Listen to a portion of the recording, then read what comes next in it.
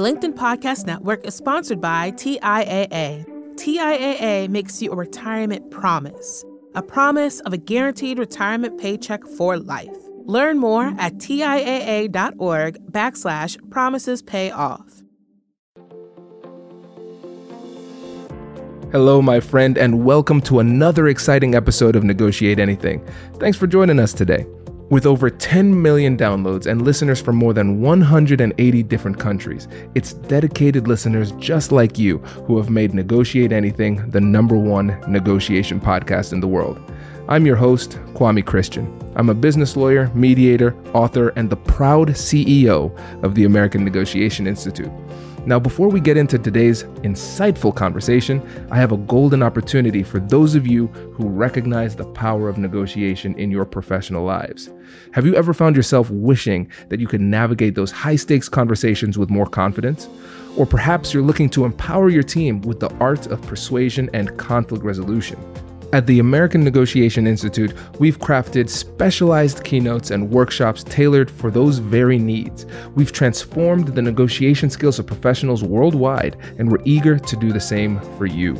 We believe the best things in life are on the other side of difficult conversations, and our goal is to help you improve your lives and the lives of those around you, one difficult conversation at a time. Don't let another challenging conversation leave you second guessing. Click the link in the description to discover how we can help you find confidence in conflict, negotiate better deals, and have stronger relationships. Because in the world of business, every conversation counts. And now, without further ado, let's jump into the interview. Yvonne, thanks for joining us today. Hi, thank you. Yeah, it's a pleasure to have you, my friend. So how about you get us started by telling us a little bit about yourself and what you do? Sure. I'm Yvonne Jackson. I am the CEO of Social Edge, and that's Social EDG. It stands for Equity, Diversity, and Growth. And for me, it's really growth mindset. And what I do is I'm an inclusive leadership coach. I'm a workplace equity advisor. Basically, I'm the person you call when the good intentions that you may have put in place in 2020 didn't quite come to be, right? So I allow people to learn how to take their intentions and turn it into concrete actions and results. And so that's what I do. I love it. Turning intentions into actions. I think that is a great tagline. Yes. And I think a lot of people struggle with that too, where we have these lofty ideals, these goals, but we're not quite sure how to put this into place. Right. And one of the things that I got so excited about was before the interview started, I asked you that question about energy. So as it relates to human interaction in general, what is it that is giving you the most energy right now? Transformation. That was the word I said to you. Right now, with my clients, I'm seeing firsthand in real time transformation from not just being an ally or someone who's made a public statement of how they feel about equity, diversity, and inclusion, but I see transformation in how the way they think. Their awareness, their competency, their humility, right? The confidence they gain to be able to go in rooms and manage and lead diverse teams that they didn't have before. And that transformation is what makes me want to keep doing this, right? A lot of people say, some of my clients thank me and they're like, I can't believe you do this work. Why do you do this work? And it's them. That's why I do it. I want to see that happen. I love it. Yeah, it's such a powerful word too, yes. Because when we think about the word transformation, we're talking about like a full, wholehearted change versus what these discussions can sometimes turn into, bullying, shame-based tactics in order to make people feel bad and do what we want them to do. And one of the things that really attracted me to your approach is the fact that it's rooted in positivity, rooted in joy. Can you tell us more about that? Yes. So there's 4 pillars to what I do, and I call it joyful equity is actually the name. I call it joyful equity. And joyful equity has to do with leadership forward. Without the leadership, you can't do it. But then it's a no shame, no guilt policy. There's an equity forward policy. And then there's also a culture of joy policy. I'll start with the culture of joy. What I found is that in the work that I do, especially around equity, diversity, and inclusion, so many leaders are so afraid to say that they don't know what they're doing or that they're scared or they're fearful because they're like, well, I have more privilege than them. Bad things or worse things are happening to other people. So why should I look for help or the world's never going to get better? And what happens is just diversity fatigues, sits in, all these things, and they just give up. But what I try and do is show them that if they focus on joy and be able to move back to the center, they will be able to sustain the initiatives, the programs, and the mindset that they put in place. And when I say joy, I'm not saying it's rainbows and sunshine and unicorns. I'm saying that the transformation they see them in themselves and their business brings them joy. They see it happening to themselves, not just me. And next thing you know, they're coming to me like, maybe we should implement this. Maybe we should do this, right? So it's about bringing people back from exhaustion, bringing them back from not having hope to, okay, let me tap into a little bit of joy and see what that can do. And then the other piece is no shame, no guilt. I grew up in a culture surrounded by shame and guilt. That was what it used against us, is what I say, to kind of make sure we follow the status quo. So now that I'm older, I have my business, I'm doing this. It's my goal to not use shame and guilt as the motivating driver. For me, I find the two most largest motivators of people to transform into inclusive leaders is one, a catalytic event.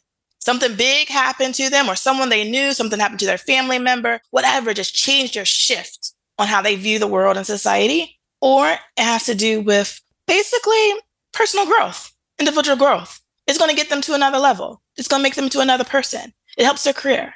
So instead of keeping my clients in a space of shame and guilt, I try and bring it out of them because they're no help to nobody, right? If they're Agreed. stuck, right? And they stop making action. So I push them through. I help them get that catalytic event. I help them get through it.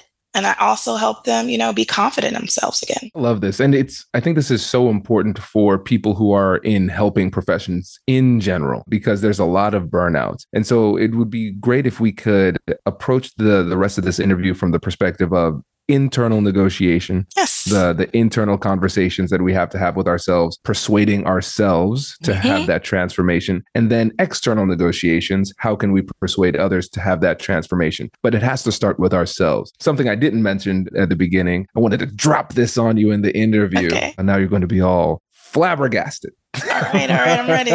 Bring it. Yeah, you're going to be underwhelmed, but here it is. So when I was doing some civil rights work, focusing on health equity, I got burnt out because I was saying, man, I'm not beating racism. This is just really, really rough, exposing myself to all of this negativity all the time. And so when I stopped doing that work, I stopped. I went to the point where I wouldn't watch the news anymore. I went a full year without watching the news. It felt amazing. Ignorance is bliss. Yes, but I would not suggest just choosing to be misinformed or uninformed. I would block anybody who mentioned anything related to race, equity, or anything. And that includes Whitney Christian, my wife. We were good. Everything was fine. But I was like, Whit, you're a little bit too woke for me. I cannot handle it at this point. Can't handle it. Yes. And I realized that if I was able to move forward with a little bit more joy and recognize that it was okay to be joyful and be fueled by positivity, who knows what my career could have turned into. And so I'm curious to see from your perspective, when you went through this transformation, what was that internal negotiation like, where you were able to come to the point where joy is actually something that is worthy of attention as we're still trying to make the world a better place? My transformation happened June of 2022.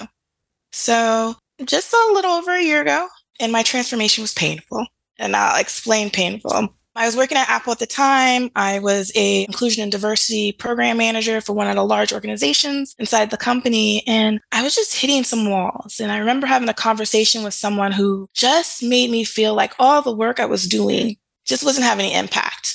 And he looked at me and he said, I get it, but no one cares. And for someone who has like an activist soul, who loves helping people, who put her whole heart into her career, I was part of the ERG, Employee Resource Group, all these things, to hear that broke me.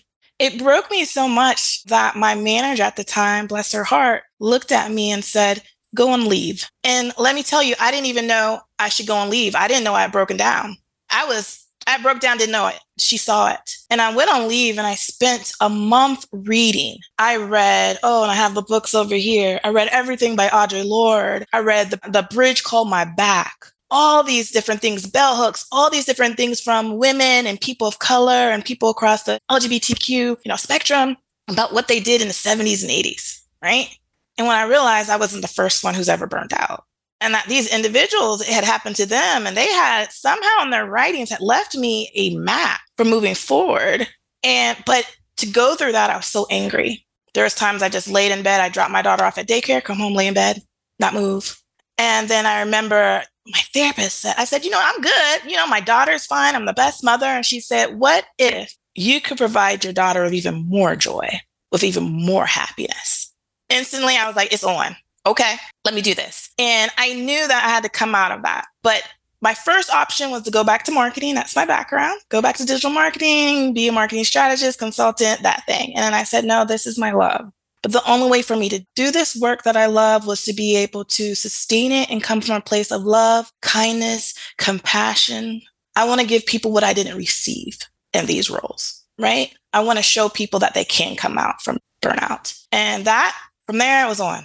Company, I incorporated my company. I worked 3 more. I came back to work, worked 3 months and launched my company in January. And it's been sailing since, right? So all of that really, I went through similar things and it made me who I am today. It made me the coach I am today.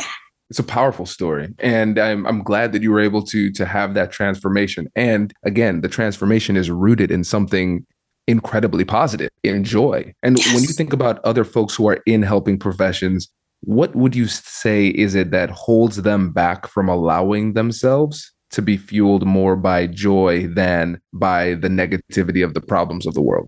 Shame, guilt, that if the rest of the world's having problems, if my community's having problems, how dare I live in joy, right? I actually wrote a whole article on this on LinkedIn about how when we transform, it actually feels as if we're denying our roots, especially people of color and of other backgrounds, indigenous and so forth. That transformation is so different from others in our community who may have not transformed yet that we want to put it down, not let anyone see it. We're shameful of our joy. So that's what I think gets in a lot of our ways is we so want to care for our communities, our backgrounds. We want to be all the things and we think we don't deserve it. And I feel we do. And the more we tap into it, the more we help others more than we could ever do if we denied those feelings. Hello, my friends. Before we get back to today's episode, I want to ask you a question. Have you ever wondered how to elevate your team's negotiation game and how you can help the folks on your team have better, difficult conversations? At the American Negotiation Institute, we offer transformative keynotes and workshops tailored to empower professionals with top-tier negotiation and conflict resolution skills. Whether it's a keynote for your next event or hands-on training for your team, we've got you covered. Don't just negotiate. Master the art with the American Negotiation Institute. Click the link in the description to find out more. Elevate, negotiate, and succeed. The LinkedIn Podcast Network is sponsored by TIAA. In the last 100 years, we've seen financial markets swing, new currencies come and go, decades of savings lost in days, all showing that a retirement plan without a guarantee, quite simply, isn't enough. So more than a retirement plan, TIAA makes you a retirement promise. A promise of a guaranteed retirement paycheck for life. A promise that pays off. Learn more at TIAA.org/promisespayoff. Hi, I'm Tomer Cohen, LinkedIn's Chief Product Officer. On my podcast, Building One, we dive deep into what it takes to build great products. Recently, we had Zach Perret, the CEO of Plaid, and he shared about his struggles building a financial app for consumers and how he was able to turn it all around with a critical pivot. Take a listen. I personally couldn't resonate as much with the consumer set that we were trying to reach. I just didn't have that level of empathy. When we made the shift to building a B2B product, though, I was building the product that I wanted. My co-founder and I were creating the product that we wanted ourselves, and we had so much empathy for what that product was. Such a great insight. In that sense, we got lucky because we were creating a thing for ourselves. And then the people that we were talking to also had the same problems we did. They were fintech developers. We'd been a fintech developer. We've been trying to build a fintech product for a year. And so we had such deep empathy. We had such a clear ability to... If you want to hear more of Zach Perret's story and the lessons that follow, listen and subscribe to my podcast, Building One. Powerful. Yeah, I hope more people can fully absorb that and experience that too, because I've seen it for years, just a reluctance to lean into the positivity. But that positivity is powerful. And for the purposes of this interview, the positivity is also persuasive, because essentially what we're doing here is like, we're saying, hey, look, I'm miserable. Hey, let me give you this information. You will then be miserable, but you should be miserable. All of us should be miserable. That's not enticing. Like, who wants that? A big slice of misery pie? Yes, it's not what makes us human. So a lot of the research, a lot of the programs I have are built on academic research, not just my gut instinct or all just my lived experience, even though it has fantastic, on it. But there's a lot of research out there on how people work when they're in diverse environments, how they move, what they're motivated in. And no matter who you are, everyone kind of reacts the same way. It's just that there's nuances based on our lived experiences. So what I try and teach people is, okay, we're all the same, but there's nuances over here that you need to take in consideration when deciding how to persuade, right? How to manage people, how to lead, that sort of thing. Absolutely. And this is, I think, one of the things that's missing so often in these discussions, just recognizing that transformation is never easy. We never want to convince people that it's easy, because that would be a lie, but it's worth it. And it can feel good. Joy, like tapping into that, that's powerful. And especially when you think about leadership in general, no matter what kind of organization you're in, there will be some level of diversity. There will be people who are not exactly like you. And if you can lead with positivity and try to create a connection, then leading in that way is one of the best inclusion efforts that you have. And that's why I focus so much. My language is so focused on inclusive leadership, because I think leaders need to be able to have those skills and to lead diverse teams, because it's not going anywhere. Diversity is here. It's been coming. It's going to stay. It's going to grow. This is the world we're living in. So if you want to stay in business, if you want to have an impact, you need to learn the skills. I think it's not about just saying, hey, I'm an equitable leader. I've taken this course. I've done this. No, it needs to be built into the DNA of how you lead. And I think all leaders need that skill set, just like they need anything else, right? To be able to manage and lead. Absolutely. And when you think about the skill set associated with inclusive leadership, what are some of those core skills that inclusive leaders need to have if they're going to create connections with the members of their team? There's long lists. If you go online, everybody has a different list of these are the competencies of an inclusive leader, an equitable company. I've actually brought it down to just 4 things. I call it the 4 C's of inclusive leadership: cultural awareness, cultural competency, cultural humility, and cultural confidence. Most people who come to me already have a level of cultural awareness, or they weren't even looking for someone, right? So if someone wants to learn about negotiation, there's an awareness of how it's going to positively impact them. It's the competency where things start to get a little rough. And it's not that they've never read a book or they haven't workshopped. They just aren't able to take those things. And again, like I said, take intent, turn it into actionable, applied work. But there's this also, and I wouldn't say it's new research, but there's a concept about cultural humility that actually has taken root in the healthcare field. That's where it's really broadly used. And cultural humility, they say, without cultural humility, cultural competency cannot continue or be sustainable. And what cultural humility is not about making yourself lower, small, but it's about being able to value self-reflection for yourself, not someone telling you to be self-reflective. You know how beneficial it is. It's about acknowledging your own personal bias. And it's also about long-term, life-term learning. Cultural humility is about lifetime learning. It's about knowing you may never know everyone's lived experience. You may never read every single book. What I found is that when people have that cultural humility connected to competency, it's sustainable. And it's sustainable because it means that they're curious because they want to, not because there's a team telling them they need to be curious about outside events, not because their friends or family are. It's because they have taken the time to reflect on themselves, society. They already recognize their bias, and they know, again, that their lived experience isn't the only one.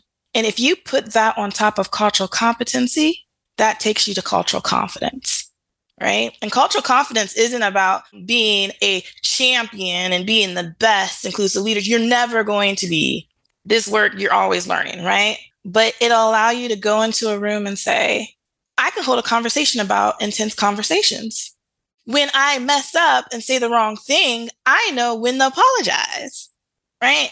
That's what cultural confidence for an inclusive leader should look like. So when I talk to people, that's what I do. Those 4 things: awareness, competency plus humility, and then it leads to that confidence, right? They're going to have to continue growing and working on, again, for a lifetime.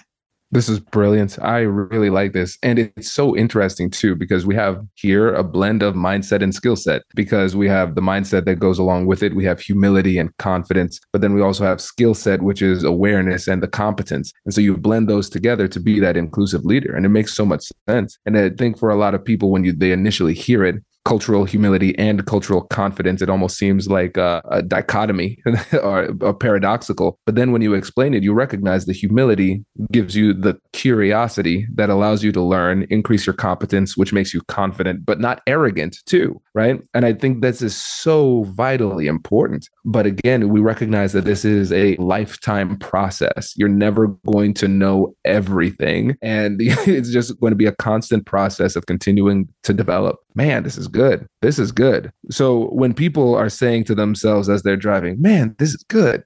How can I get in touch with Yvonne? What would you say is the best way for people to get in touch with you and connect? Well, my website, socialedg.com. My email's Yvonne@socialedge.com, LinkedIn, and just reach out. Say, I'm interested in learning more, and we can just set up some time to chat. For me, it's really about learning what people need, right? And I meet you where you are. And trust me, where you want to go, I can get you there. That's what I tell everyone. Trust me, I can get you there because I was able to get there, right? So check me out, my website, email, LinkedIn. I'm always available and open to conversations with people who are curious. Love it. Yvonne, thank you so much for joining us today. Really appreciate it. Thank you. Thank you so much. Congratulations! You've just joined an elite club. By listening to a full episode, you're now officially on the Negotiate Anything team. So welcome aboard. What most team members do is they subscribe to the podcast because that allows them to automatically get the latest episodes of the show. The best things in life lie on the other side of difficult conversations. Keep learning, keep practicing, and keep getting better. Your relationships will improve, your career will soar, and you'll have the confidence you need to get the most out of these crucial conversations. Again, thank you for joining the team. We're excited to have you, and I will see you in the next episode. I'll catch you later.